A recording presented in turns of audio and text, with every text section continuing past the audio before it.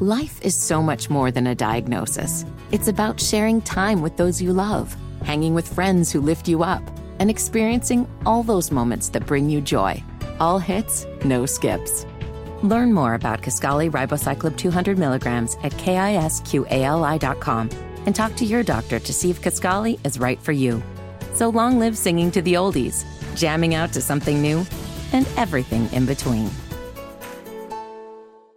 It's Sybil Wilkes with What You Need to Know. Today, it's Wednesday, December 13th, 2023. Number 1, the U.S. added 199,000 jobs in the month of November, some 9,000 more jobs than expected by economists. In addition, the overall unemployment rate fell to a 4-month low to 3.7%, the 22nd consecutive month of unemployment remaining under 4%. The unemployment rate for Black folks, 5.8%, and for Hispanics, 4.6%, showing little or no change over the month. Number 2, Dr. Claudine Gay, the first Black president and second woman to lead Harvard University, appointed just last July, has weathered the first test of her tenure. Last week, a congressional hearing convened Dr. Gay, along with the University of Pennsylvania President Liz McGill and MIT President Sally Kornbluth, to address issues of bias against Jewish students across their campuses. Despite the mounting pressure and calls for her resignation, which has occurred since October 7th, a significant portion of Harvard's community rallied behind Dr. Gay, with the Harvard Cooperation announcing to retain her services. Number 3.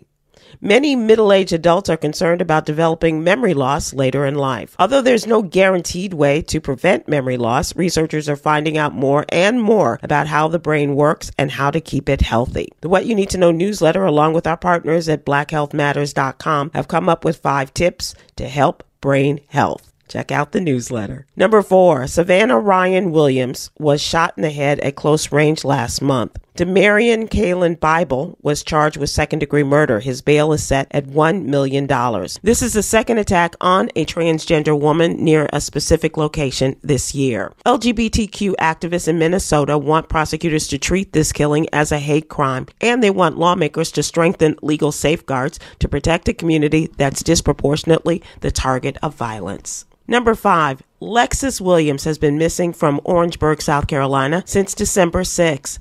The 19-year-old was last seen at the Valero gas station on Magnolia Street around noon. Lexus has burgundy braids and was wearing purple pants, a brown jacket at the time of her disappearance. Anyone with information, please go to the Black and Missing Foundation website. Here's your daily inspiration from Yogi's Jewels. Possessing a pure heart in relation to others is a treasured gift. I'm Sybil Wilkes. Be informed, be empowered.